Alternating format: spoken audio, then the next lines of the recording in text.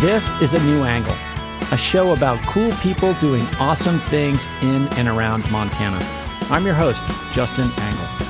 This show is supported by First Security Bank, Blackfoot Communications, and the University of Montana College of Business. Hey folks, welcome back, and thanks for tuning in. Today I am speaking with Dr. Pardis Mahdavi, an Iranian-American professor, administrator, outgoing provost at the University of Montana, and the newly named president of the University of La Verne. The most profound moment for me was recognizing, okay, our students are succeeding in spite of us and our scaffolding, as opposed to because of us and the scaffolding. Pardis is a prolific scholar with expertise in diversity, inclusion, human trafficking, migration, sexuality, human rights, feminism, and public health. She is the author of multiple books and served in leadership roles in several prominent universities. Pardis, thanks for coming on the show. Thanks so much for having me, Justin. It's an honor. At the risk of perhaps taking up an entire show with our first question, you'll get the first question that everybody always gets, and that is, where did you grow up and what did your parents do? That is a long one. That is, yeah, a lot of that is the story. That is the story. Well, my parents fled Iran during the revolution in the late 1970s, and my mom was 8 months pregnant with me when they left. Wow. So I was born where the plane landed, essentially, which was Minneapolis, Minnesota. Yep. And then we lived there until the mid-'80s. And then one day I came home from school and there was a sign posted on our front door and it said, "Burn this house, terrorists live here," which was chilling because that was in the midst of, the Iran-Contra, Iran hostage crisis. And my dad made the difficult decision to pack us up and move us to Southern California, where a lot of other Iranians were. He thought it would be much safer for us. We would be sort of less exposed to discrimination. But my dad said something to me during that move, which always stays with me as a leader in higher education. He said, Pardis, people are going to try to take everything from you. They're going to try to take your home, your belongings. They can even take your country. Wow. But the one thing no one can ever take from you is your education. So that's one of the things that stayed with me. I was only 7 years old at the time, but education, going to school became my job. And that's kind of what has always inspired me to be a leader in higher education, to help others get that which can never be taken away from them. Give us sort of the short form version of your path into academia. I mean, it seems clear that education was a core value of your family from the start. I assume that played a role in leading you into being an academic. Yes and no. I think, going to school was, like I said, like my job, but I often call myself the accidental anthropologist because when I went to Occidental College, but when I went to college, I actually wanted to study diplomacy and world affairs. And that is what I studied at Oxy because I wanted to be a bridge. I grew up Iranian American and, growing up seeing images of American flags being burned in Iran and then having Iran referred to as this great, sort of this satanic presence. My two countries were always kind of in this low-level war with each other. Yeah. And so for me, I often thought, well, if Iran and America are so often at war, what does that mean for those of us who are Iran and America in one body? And so I have always been a bit of a bridge builder, a bridge person. So I wanted to study diplomacy and be a diplomat. So I did that as an undergrad and then went to Columbia to pursue a master's in international affairs to study human rights. I was somewhat frustrated with the way in which, international relations at that time sort of approached epistemology, right? It was this very top down. Sure. And this is the early mid-90s at this point? At this point, we're at like 2000. Oh, okay. Yeah. Okay. So in the summer of 2000, before I started at Columbia, I actually went back to Iran. Okay. And I was, at that time, I was a journalist, and I was a journalist for the LA Times magazine. Wow. Yeah. And I wanted to write stories about the Iranian women's movement and convinced my editor to let me go. And I arrived in Iran, and it wasn't the women's movement that inspired me. It was this sexual revolution. Sure. So I started writing about that. came back to Columbia and wanted to find a way to bring the stories of the real Iran to the United States, like bring that voice. So I started taking anthropology classes, and specifically I took a class that became formative for me, and it was called Gender, Sexuality, Health, and Human Rights. And it was taught by a medical anthropologist named Carol Vance, who became my advisor. But I'd never heard of medical anthropology. Yeah. This was like not something I'd ever conceived of. But it turned out that if you wanted to study sexual rights, which is what I wanted to study, you had to kind of bend and tuck yourself in your way in and through classes and majors. So that was my first taste of how important interdisciplinarity is. Right. And all the different ways in which we as students, and now I think I see the next generation of students here, kind of have to, double and triple major and minor and take a certificate and kind of turn themselves into a pretzel. Navigate these crazy bureaucratic systems. Yeah. And sometimes it takes them longer. Sometimes we can't retain them. I can't count the number of times that I'm like, okay, I give up. All I want to do is write about this sexual revolution in Iran. And they're putting me in classes from like epidemiology to like, historical theory. And I'm like, wait, I'm very clear on what I want to study. Right. But those kind of twists and turns, that also really stayed with me. And when I discovered anthropology, I fell in love with the method, which was ethnography, storytelling. Yep. Understanding people through their stories as opposed to kind of trying to make comments on an entire country or an entire people based on their government. So that kind of is how I became an academic, was because I fell in love with a discipline and I fell in love with a method that allowed me to ask the questions I wanted to ask. Sure. And now we're catching you at another transition in your life. Congratulations on your new role at the University of La Verne, president. Yeah, talk about that opportunity and why it's the right thing for you at this moment.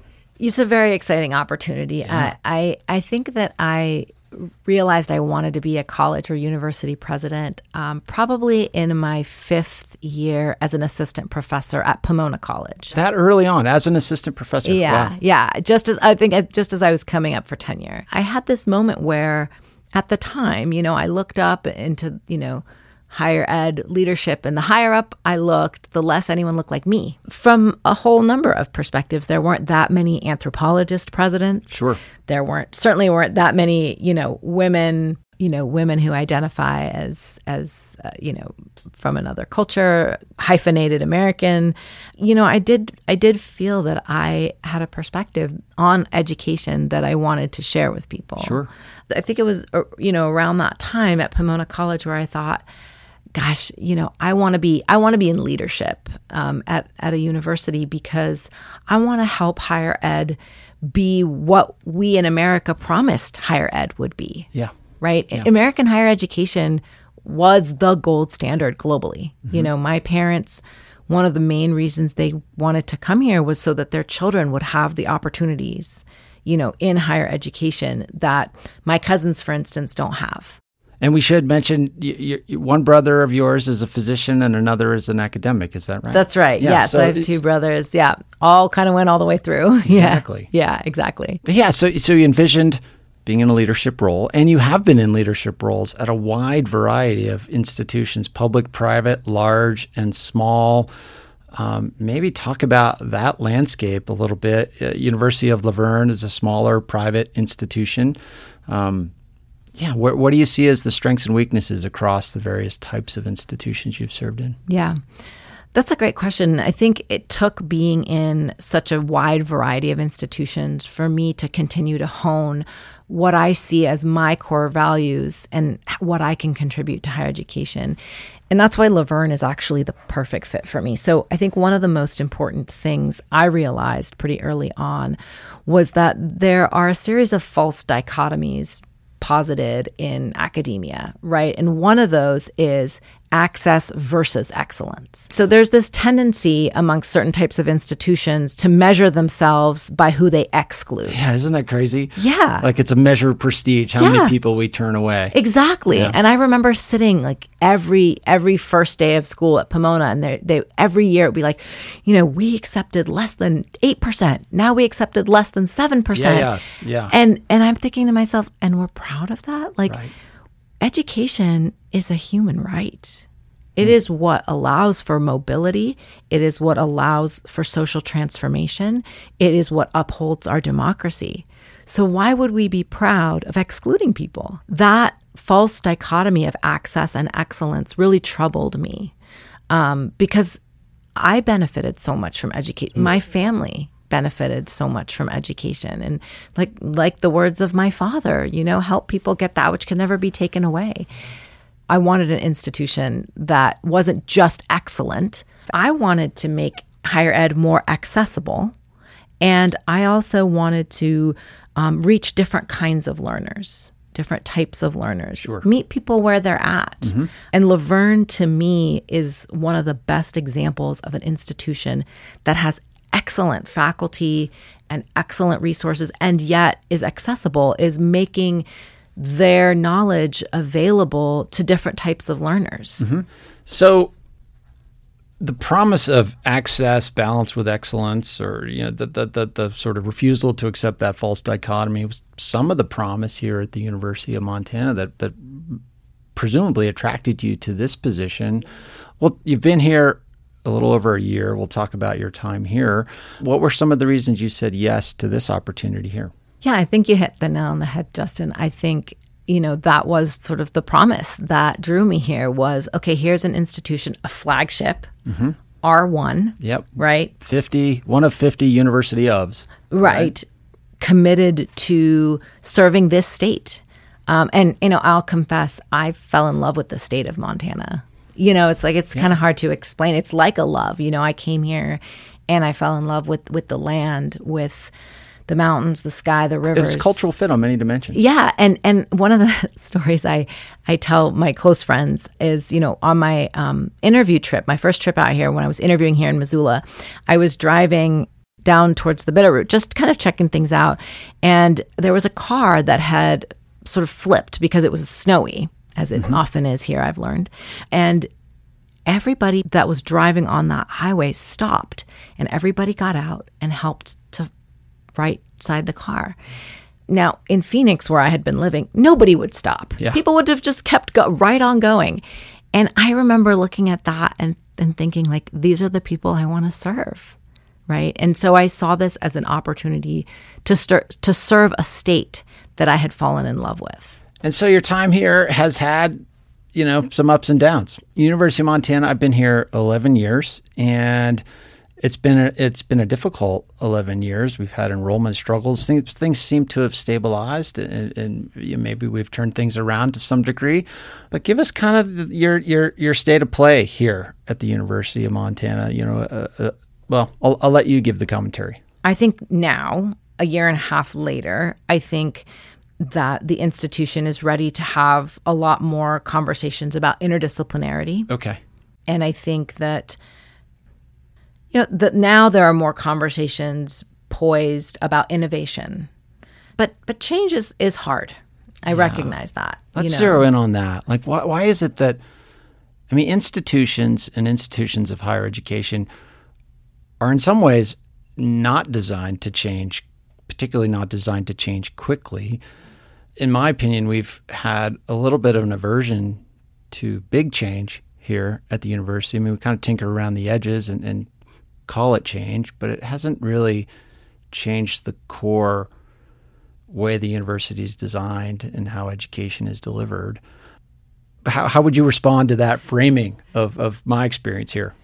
I think I would take it also back to my own experiences, which is why I shared about being kind of the accidental anthropologist. Yeah. One of the things I see here at the University of Montana, I really make an effort to spend as much time with students as I can. I always say my door's open. Tell me about your experiences, mm-hmm. because as the provost, I saw my job really as serving the students. Absolutely. And, creating an academic ecosystem that met their needs. And over again, I would have conversations with students who were triple majoring, double majoring plus a certificate because they couldn't study what they wanted to study. Okay. Right? And so the most profound moment for me was recognizing, okay, our students are succeeding in spite of us and our scaffolding, as opposed to because of us and the scaffolding. And so I saw it as my job to help to create, I often use that word, epistemological architecture. I see, the job of a provost as I'm an epistemological architect, which is just a fancy way of saying someone who designs knowledge landscapes, right? And I felt very compelled, given the student conversations I was having and reading, 10 years worth of reports on the University of Montana. There have been a lot. Yeah. Various acronyms, APASP, POND, AIAP, it's like alphabet soup, right? Yeah. But every single one of them kind of distilled to, we need to change. We need to be more interdisciplinary. We need to meet students where they're at. And at the same time, in many of the opening remarks of these reports, people kind of lamented, we did these exercises and nothing happened. Yeah. Yep. And that really, struck a chord with me. I thought, how frustrating must it be to put so many hours into a self-study or an evaluation or a strategic plan only to have the fruits of that labor not be. We'll be back to my conversation with Pardis Mahdavi after this short break. A New Angle is supported by First Security Bank, Blackfoot Communications, and UM's College of Business. Access to capital, broadband, and education are 3 ingredients any community needs for success. Hi, this is Kelly Webster, Chief of Staff at the University of Montana, and you're listening to A New Angle. Welcome back to New Angle. I'm speaking with Pardis Mahdavi about her time as provost at the University of Montana.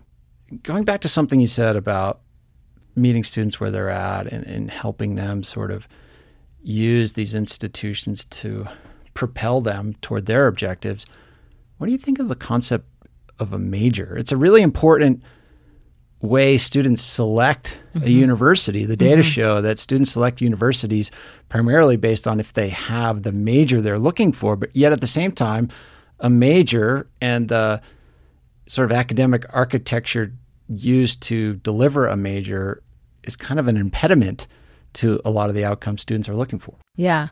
And one of the things that I've noticed just reading national reports is that actually that trend of choosing a university for a major, that's actually declining. Okay, good. Yeah. So what we're seeing is students having kind of a general idea of, I want to study arts and entrepreneurial management or entertainment management, or I want to study writing in some capacity. I don't know if it's journalism, creative writing, I'm not sure, or I want to study sustainability. What we're seeing is looking for institutions that have the strengths in kind of their areas. Right. They're taking that added step of looking at faculty.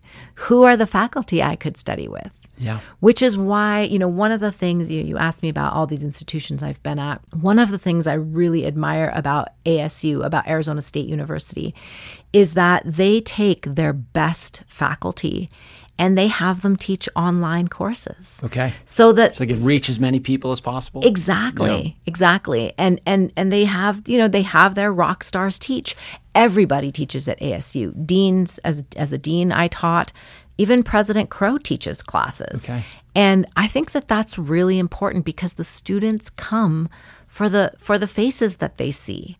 And so, I've certainly been at institutions where, the rock star professors don't teach, or there's this notion that, well, why would we have our best professors teaching online? There was certainly this narrative of like online is the kind of watered down, but not anymore. I mean, certainly post-pandemic. So, it's the best of the best made accessible to as many as possible. Right. And Laverne does that too. And I love that about the University of Laverne, that they, that people are hungry to teach, to teach a wide variety of students. And so I think that's pretty key when you think about students looking at an institution, specifically for the professors. I can't tell you how heartbreaking it is to hear from a student, I came to such and such university to study with this particular professor, only to learn that this professor only teaches this one upper elective, division every other year. Every other year, and the wait list is so long. I don't know if I'll ever get to study with that person. In your view, then, how can and should institutions distinguish themselves? It's so often built around the on-campus student experience. Like, we give you the tour and these fancy buildings, or this character. At the University of Montana, that's a huge draw. Our physical campus, I think, is unmatched. It's gorgeous. It's unmatched in terms of its beauty on various dimensions. How then can an institution like University of Montana, or in general, distinguish itself versus others in the space? I think the University of Montana, should do what many other land grant or, flagship public universities, actually what many universities should do, even Laverne, which is private, is doing this, which is ask yourself, who are we trying to serve? And if we're trying to serve the state of Montana, a state where educational attainment is in crisis. I mean, how many people do we have who started college but didn't finish? Yeah, a lot. Right? How many people do we have who want to go to college but can't find their way to Missoula for 4 full years? Mm-hmm. I think about a student, that I met who came here and, midway through the year had a family member get sick on the reservation up in Fort Peck, mm-hmm. and had to go home, was not going to be able to get back over here, given the pass and the snow, etc. And then had to make the difficult decision between staying in school and being with their family. That a similar student with a similar profile at Arizona State wouldn't have to make that decision. Right. They could return to the reservation. They could return to, we had, a student who was Havasupai. They could return to the bottom of the Grand Canyon and continue their studies and not have to drop out. They could be hybrid. They could go back home, take online classes for a year, and then jump back into the on-ground when they're ready. I'll press on that a little bit more. There are sort of top-down approaches to sort of putting the pieces in place to enable that type of innovation. But I see you shaking your head a little bit. What sorts of things can, a rank and file faculty member like me try to embrace, both in how I design and deliver my classes, but also how I operate as a colleague? Yeah. I mean, if you saw me shaking my head, it's really because I am a big proponent of shared governance. Okay. And so I don't think that the top down, okay, now everybody has to do this. And so I think that a strategy that would say, okay, let's sit together, the faculty, the leadership, students, all the different bodies, stakeholders, and ask, okay, what would it take? What would it take for, Professor Engel's courses to be online and to be available?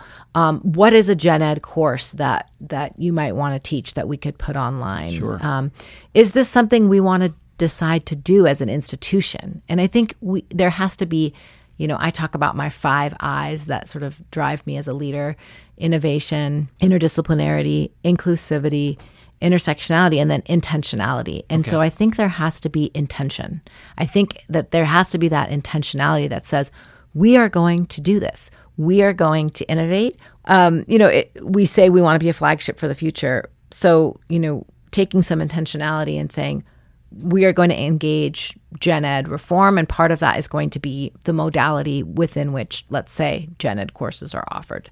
So then you say, okay, what can a rank and file faculty do? I think, it's a conversation with your chair and then, kind of the leadership as it goes up to say, all right, well, how can I be a part of this? What are the things I can do? Yeah. And I will say one of the great pleasures of my job here has been working with the unions. Mm-hmm. They have been incredibly robust thought partners in helping me to understand and identify what the possibilities are. This was my first experience working with unionized faculty, and I loved it. Yeah. I loved it. I everywhere I go, I'm like, I recommend it so highly because I gained such valuable insight from our union. We've kind of had a lot of provosts in the last several years. I think by its nature and construction, it is a very difficult job. but also appears one where it's as we've sort of alluded to and spoken to directly in this conversation, it's hard to make some stuff happen.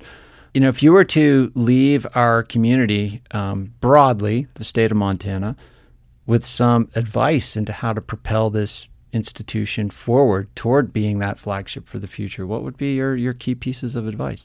I think I would say to lean into the innovative spirit, that kind of roll up your sleeves and get her done attitude of Montanans, that attitude that had those people getting out of their cars in the snow to help unflip a flipped car. It was like, right. You know what?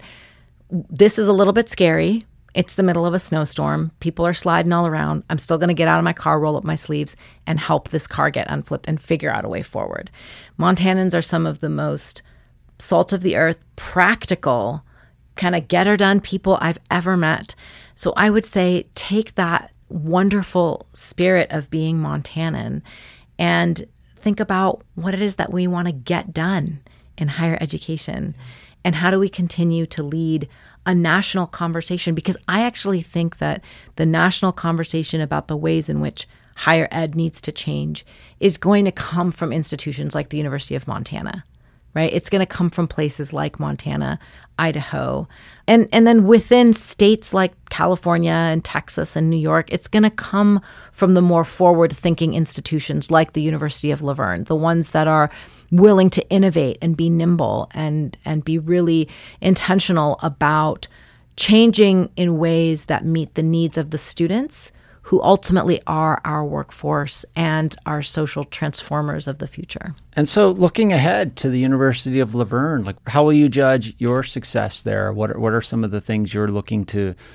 continue and to achieve in that role? Well, I have big shoes to fill. Yeah, President Devorah Lieberman has done an incredible job. The University of La Verne has always been on the map, but she has sort of taken it to another level. She was there, 13 years in that role? Exactly, yeah. And a very forward-thinking, innovative leader. Mm-hmm. And so, she's created a culture willing to receive that kind of innovative, interdisciplinary mindset.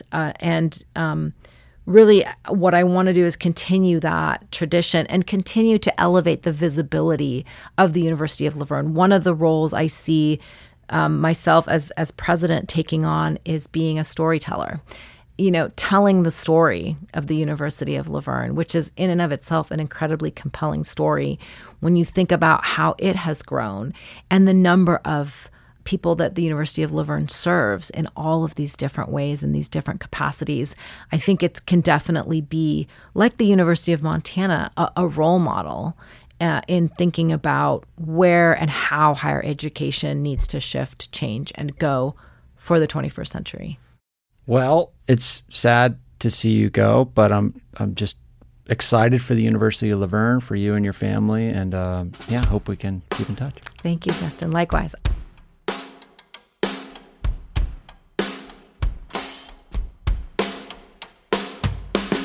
Thanks for listening to A New Angle. We really appreciate it. And we're coming to you from Studio 49, a generous gift from UM alums Michelle and Lauren Hansen. A New Angle is presented by First Security Bank, Blackfoot Communications, and the University of Montana College of Business. With additional support from Consolidated Electrical Distributors, Drum Coffee, and Montana Public Radio. Keely Larson is our producer. Ella Hall is our production assistant. VTO, Jeff Ament, and John Wicks made our music, and Jeff Meese is our master of all things sound. Thanks a lot, and see you next time.